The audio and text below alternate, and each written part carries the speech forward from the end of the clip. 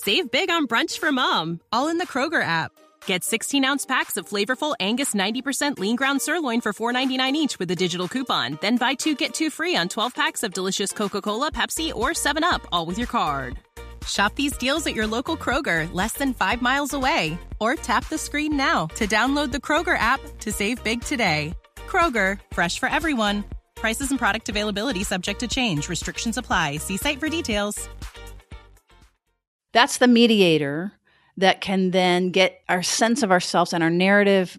You hear about coherent narrative. This is all about coherent narrative, where we make sense of our life story, and then it can store in this higher part of our brain where that we can reflect on ourselves and all the good stuff about that.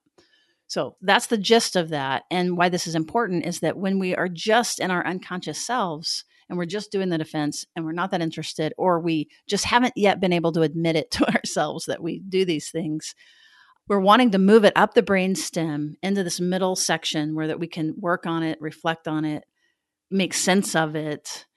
And now we have consciousness, right? With consciousness, then we can sort out what do we want to keep, what do we not want to keep. That goes back to that 3 R's, and the recognize, and then the reflect, and then the rewire. Welcome to Therapist Uncensored. Building on decades of professional experience, this podcast tackles neurobiology, modern attachment, and more in an honest way that's helpful in healing humans. Your session begins now with Dr. Ann Kelly and Sue Marriott.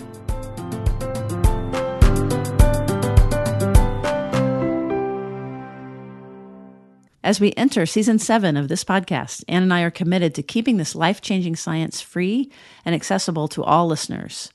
In addition, we are committed to using our platform to support mental health access for those traditionally left behind. We can only do this with the help from our sponsors, which we mention later in the episode, and our incredible private community of neuronerds. Find out more at therapistuncensored.com/join. Hey everyone, welcome to Therapist Uncensored. I'm Ann Kelly. And I'm Sue Marriott, and we bring you a podcast that brings the latest in the relational sciences to everyone, make it accessible to everybody. So it's a great privilege to do that. We've just launched a series called Disarming Human Defensiveness. I think it's called that. Is that what we decided to call it? But it's about how do you know that you're in your own defense, and how do you get out of your own way? Or if the person you're relating to, you can see that they're in their back of their brain. Because it's always easier to see that, isn't it? It's always to see it. It is. You're being so defensive. It's more fun as too. you say it and your jaws are coming out. Like, oh, you're being so defensive. I've said that while screaming. I wasn't going to say that, but you can jump right in. You don't need to listen to the first part of the series. No worries. But if you did, we asked you to think about how do you even recognize you're having defenses. And a few things we did is ask you, like, when do you get really charged up? When do you get really irritated? And we even suggested you asked a few people in your lives what goes well in relating to me and what doesn't. And likely those things that don't go well have to do with your defenses. So today we want to jump in and talk about actually some parts of the brain structures that are going to help you know why you have your defenses, but also just what to do about it. So this is episode 2, if you're tracking that. And today's kind of a continuation of 1 as far as setting a framework, but we really need to get the difference between what is a defense versus what is an adaptation, what is conscious. Obviously, if it's unconscious, we can't see it. And by the way, therapists, are really good at pointing out other people's unconscious, but we forget we have one too. And that's the tricky part of it. So by talking about this one structure in the brain called the hippocampus, the hinge between our wonderful, lovely prefrontal cortex that's right here behind your forehead, that's the best. It's, the oxytocin, the connection, the empathy, all the good stuff happens here. And then you'll hear a lot about the threat detection system, which is back here with the amygdala. And that's a very popular thing. A lot of people know about that. But this is the mediator between the two, which is really cool. So we thought if we can expand on this a little bit, for the neuro nerds of you, we're going to get a little geeky. But for those of you that are just popping in and don't necessarily, if neurons make your eyes cross, don't worry, because we're going to apply this really directly to how to disarm defenses. At least for me, and I find for my clients, knowing why we do what we do is some of the biggest steps to go, oh, that's why these things are important. People tell me I need to do A, B, and C, but who doesn't? we're going to hopefully by the end of this episode, if not specifically into this series, help you understand what's going on in your brain so you can go, oh, that's it. Yeah. And it's so non-shaming. When that happens, it's so non-shaming, which we love, all for that. But also, it's very specific. This educational portion is part of the 3 R's. So we talked about that in episode 1. So it's recognize, which when we're unconscious and we're doing stuff and we don't even know it, then we certainly aren't using these parts of our brains that we're wanting to help you get to. So by learning a little bit about it and being able to kind of have an observing part of you going like, oh my God, look at me doing this. So that's recognize, reflect, rewire. That's the model kind of that we're using. You don't have to know that model. It will just happen. We're just naming the things that happen. So it's not like a formula to follow or a linear process, but we have to first become aware. Then we need to make sense of it. If it's something that we don't want to carry forward with us, then we want to rewire it and update our model so that we're dealing with accuracy and compassion and self-compassion and something that is actually real and not just ghosts in our mind. Let's start off with this idea that some of what's going on for us is unconscious defense, and some of it is adaptation. Do you want to talk about the difference between those? Right. Well, we all do dysfunctional behavior. Like, let's just be honest. Like, we're not all have it all together. And truthfully, in any culture or in any community, what is considered adaptive and non-adaptive is going to be different. And it should be different. And it should work in your system. So there are adaptive behaviors that someone can come in and say, oh, that's just defensive behavior. That's resistance, and call it names. I want to say that I think psychoanalysis in particular, at least historically, has been really bad at that. Like, analysts learn what a resistance is and what a defense is, catch you doing it. And a lot of times there is a missing of context or a missing of a way of making sense of it and recognizing it as an adaptation, something that's helped you survive, something that's helped being a part of you. Modern analytic, I think they've really, really used some of the information they're getting to modify that at this point, to like really give more attention to that. Would you agree? You mean seeing it more as an adaptation? Yeah, it's really kind of just depends on what thread you get in. But I know certainly a lot of the therapists that are listening are on board with that for sure. But even though we protect people a lot by talking about like, this is an adaptation, this saved your life, is it still working for you? If it's still working for you, then that's a healthy adaptation, no problem.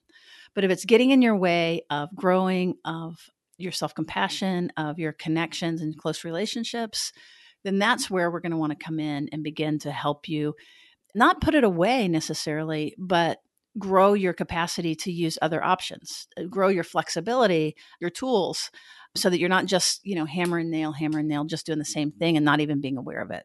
Is it working for me can be a tough answer, because some of us would say it's working for us because it's comfortable, it's familiar, and people are used to it. And so it's like, oh, it's working for us. That's why we wanted you to ask other people, right? Like if one of your adaptations is to sort of de-emphasize your emotions and really attend to your rational thinking, that may feel really good. So it feels like it's working for you. Like, yeah, it works for me. I walk around kind of feeling pretty good and feeling like I know what I'm talking about, right?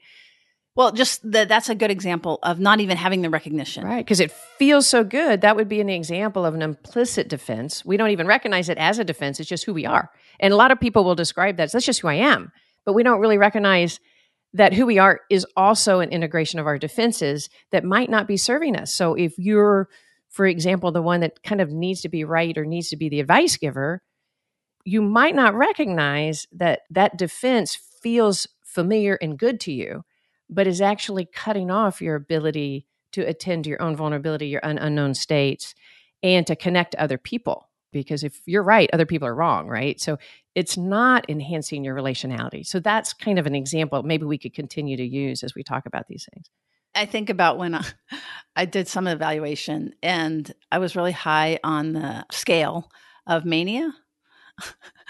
And I'm like, that is not a problem for me. I'm highly productive, go, fast, fast, fast. And when does that kind of energy and productivity turn into a defense? Now that becomes interesting. Am I going fast on my bike? Am I running from something? Like, can I slow down? And that's, again, one of those ways to tease it apart. So let's get right into the hippocampus, because I think that's going to help ground some of this. I think you're talking about HM, the famous case of HM.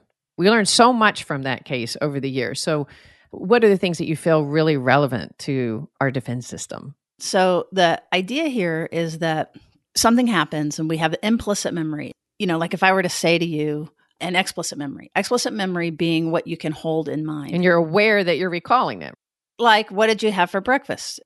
So, your little hippocampus is going to light up and it might take you a second, but then you'll remember it. And not only will you remember it, you might remember even where you were when you were eating breakfast, the tone of the breakfast. Were you in a warm environment or, you know what I'm saying?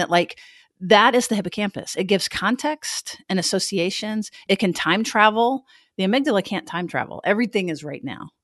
Hippocampus, you can go into the past, and you can even, if I were to say, hey, Ann, what are you going to have for breakfast tomorrow? Or where would you like to go to breakfast tomorrow? And who would you like to have breakfast with?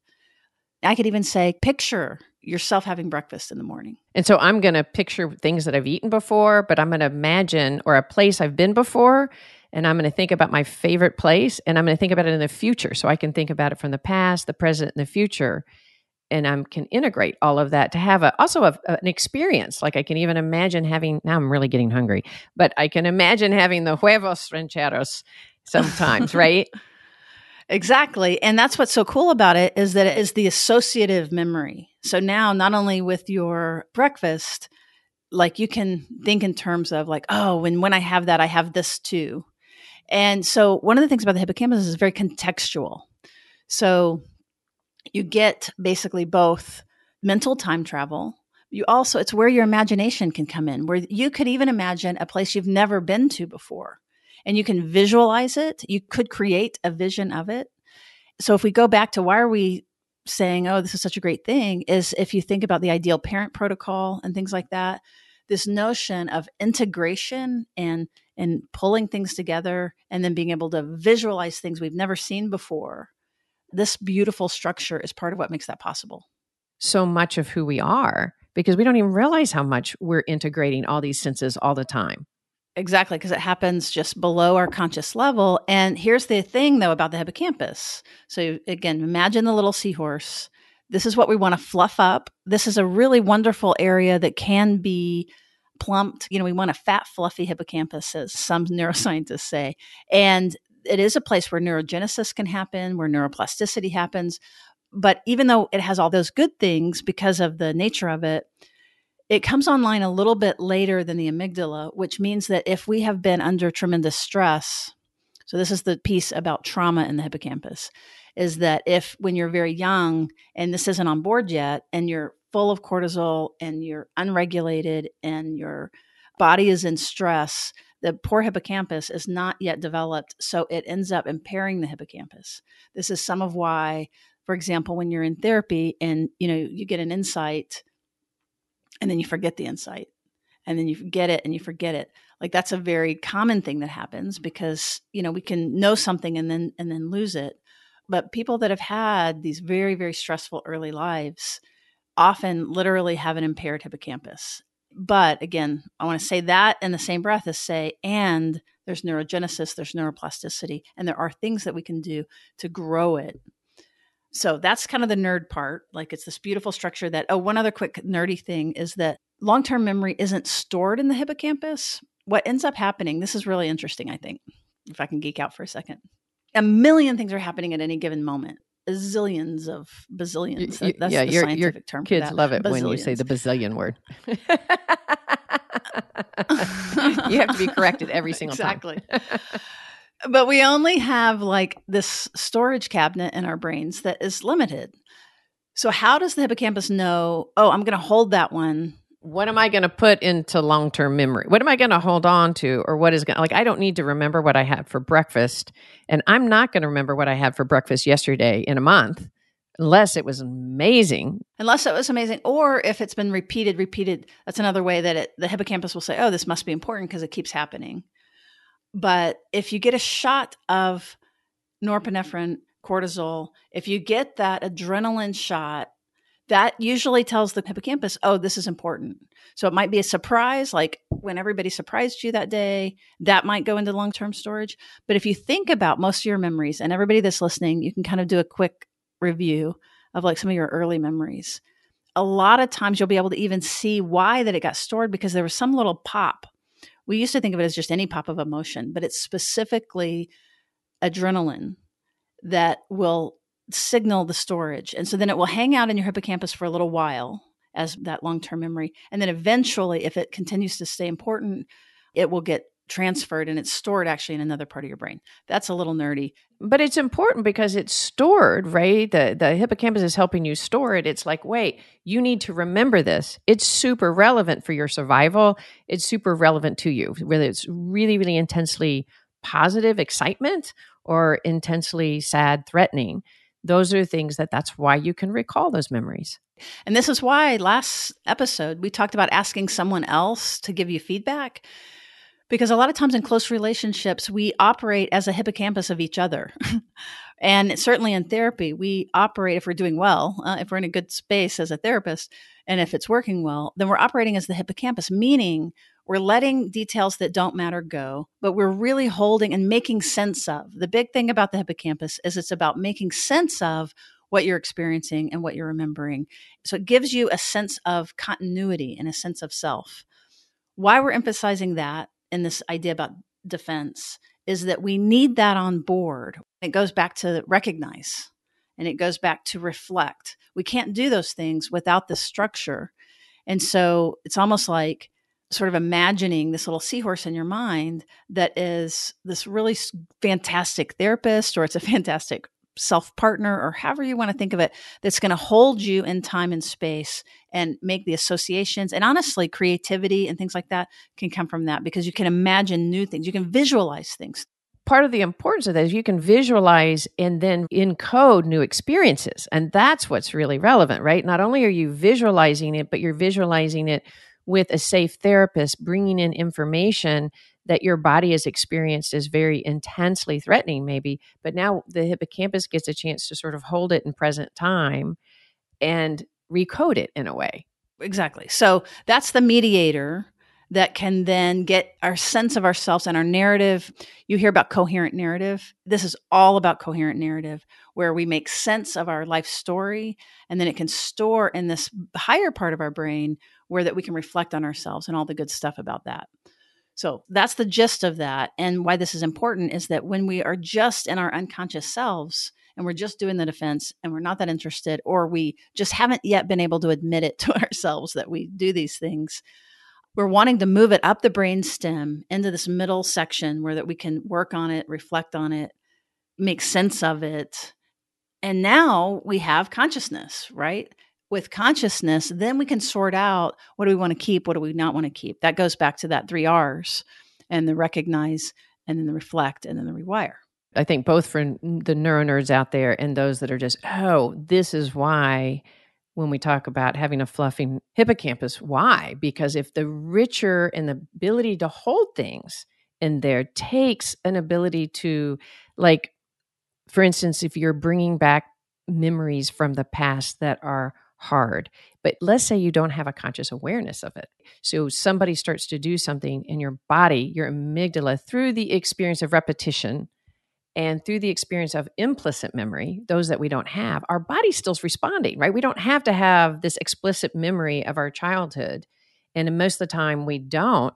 We just feel the threat. That was one of the reasons we said in our first episode on this series was think about what people really piss you off. Well, which people? And why? Why are those the things? What's the thing that irritates you the most? This is the reason why we're asking you that.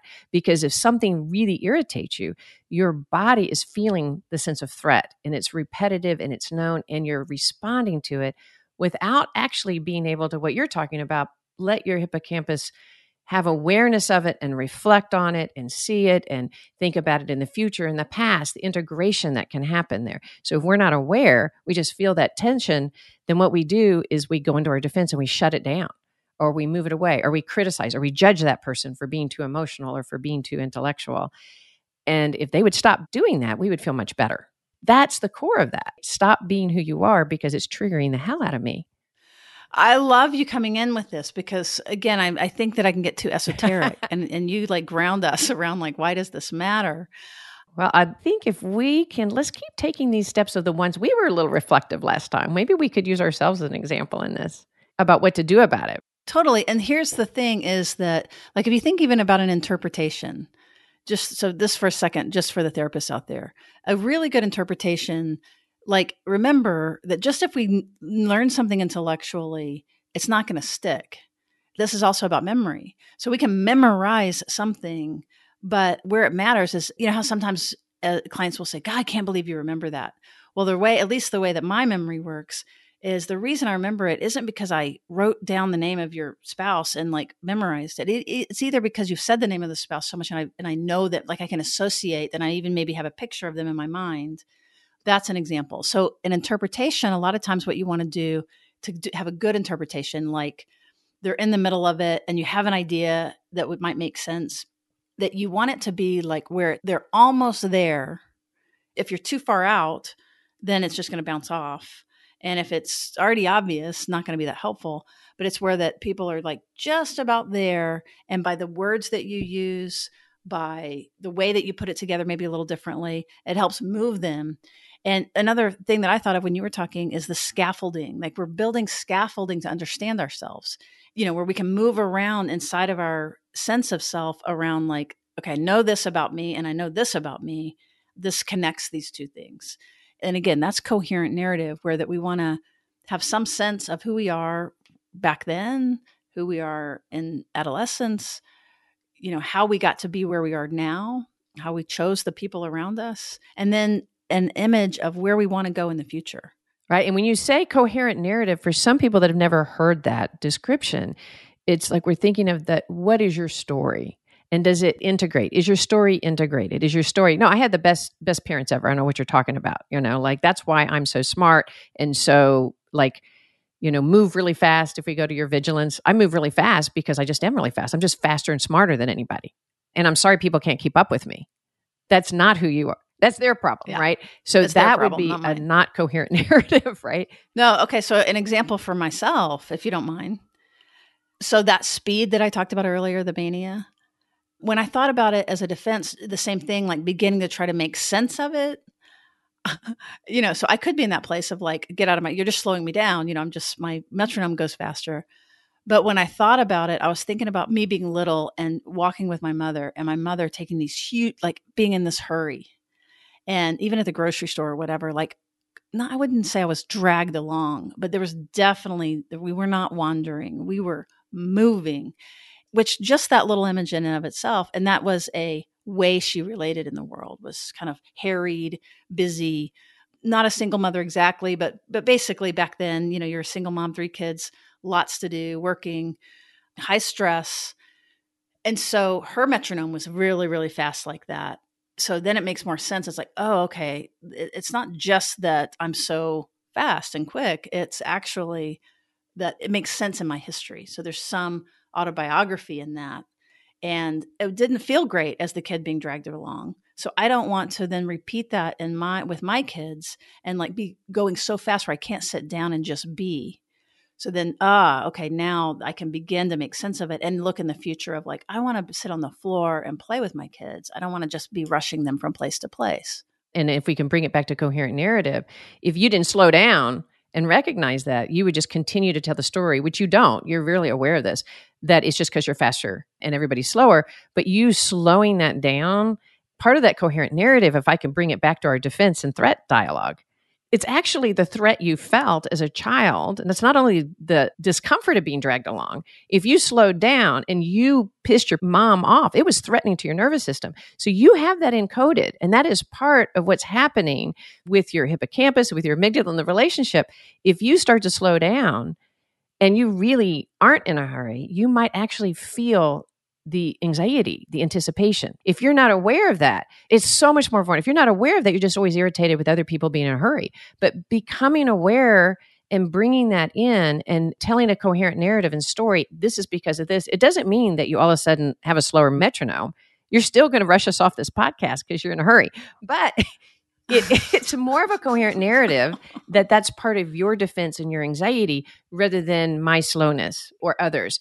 And that is part of why we're doing this whole series on why you want to reflect, have some insight, and then rewire. Not because we don't want you to be, we count on you. I count on your fastness. It's so positive in so many ways. That's exactly right. So it gives me the option Today I don't have the option because I really do have a hard ending, but it does give me the option where that I can even, like you're saying, even be aware of it. Remember the 3 R's. I'm like, okay, now I'm in the game. And because I want to add capacity and add the choice where that I can slow down. And even where I can make my schedule where that it's not as tight or whatever it is. And I feel like that was really some of the beginning of a lot of work that I did. And it helped me then like give me a direction of like, okay, what happens when I do slow down? Which brings us to mindfulness.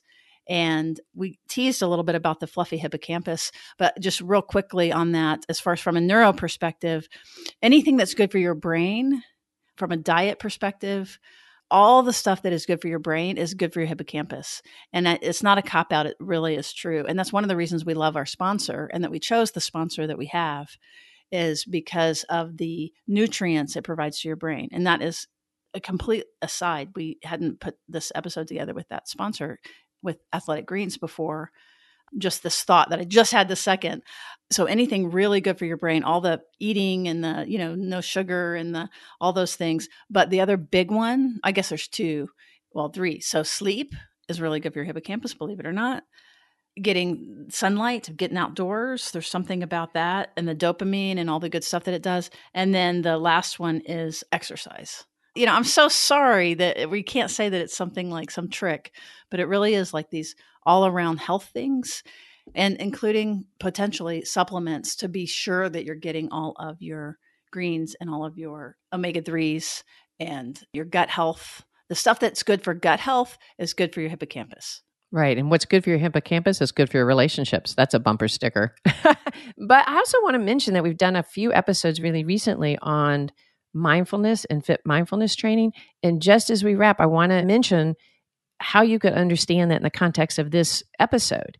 And that is bringing the presence, to be in the present, right? We were talking about the need of the hippocampus to be able to take in past and future and to integrate it to decide what to store and what to change and what connections to make. The more present we are with one another and ourselves, the more then we can recognize our defenses, rewire. So we have to slow down. So that's why mindfulness has been a real emphasis for us in the last couple of episodes, because it's a crux of a lot of what we need to do. For sure. It's going to be woven through everything that we do, I think, because it is very much having the breath, having the pause. So even like right now, I'm going to take my pause, know that I'm going to get there. I love doing this podcast. I love doing this with you. So really trying to kind of get more heart-centered before I run out the door. And I really mean that. Like this has been so meaningful to us. So stay tuned. We're going to continue to talk about defenses, but we're going to get even more specific. So we're going to talk about the manifestation of some of the predictable defenses that we have that we might not recognize and what to do about them. Right. So I think next one will probably be about healthy aggression. All right. Thanks for joining us, and we'll see you around the bend.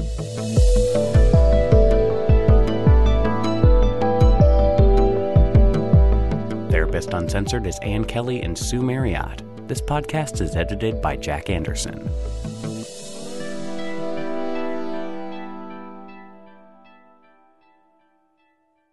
Save big on brunch for mom, all in the Kroger app. Get 16-ounce packs of flavorful Angus 90% lean ground sirloin for $4.99 each with a digital coupon. Then buy 2, get 2 free on 12 packs of delicious Coca-Cola, Pepsi, or 7-Up, all with your card. Shop these deals at your local Kroger, less than 5 miles away. Or tap the screen now to download the Kroger app to save big today. Kroger, fresh for everyone. Prices and product availability subject to change. Restrictions apply. See site for details.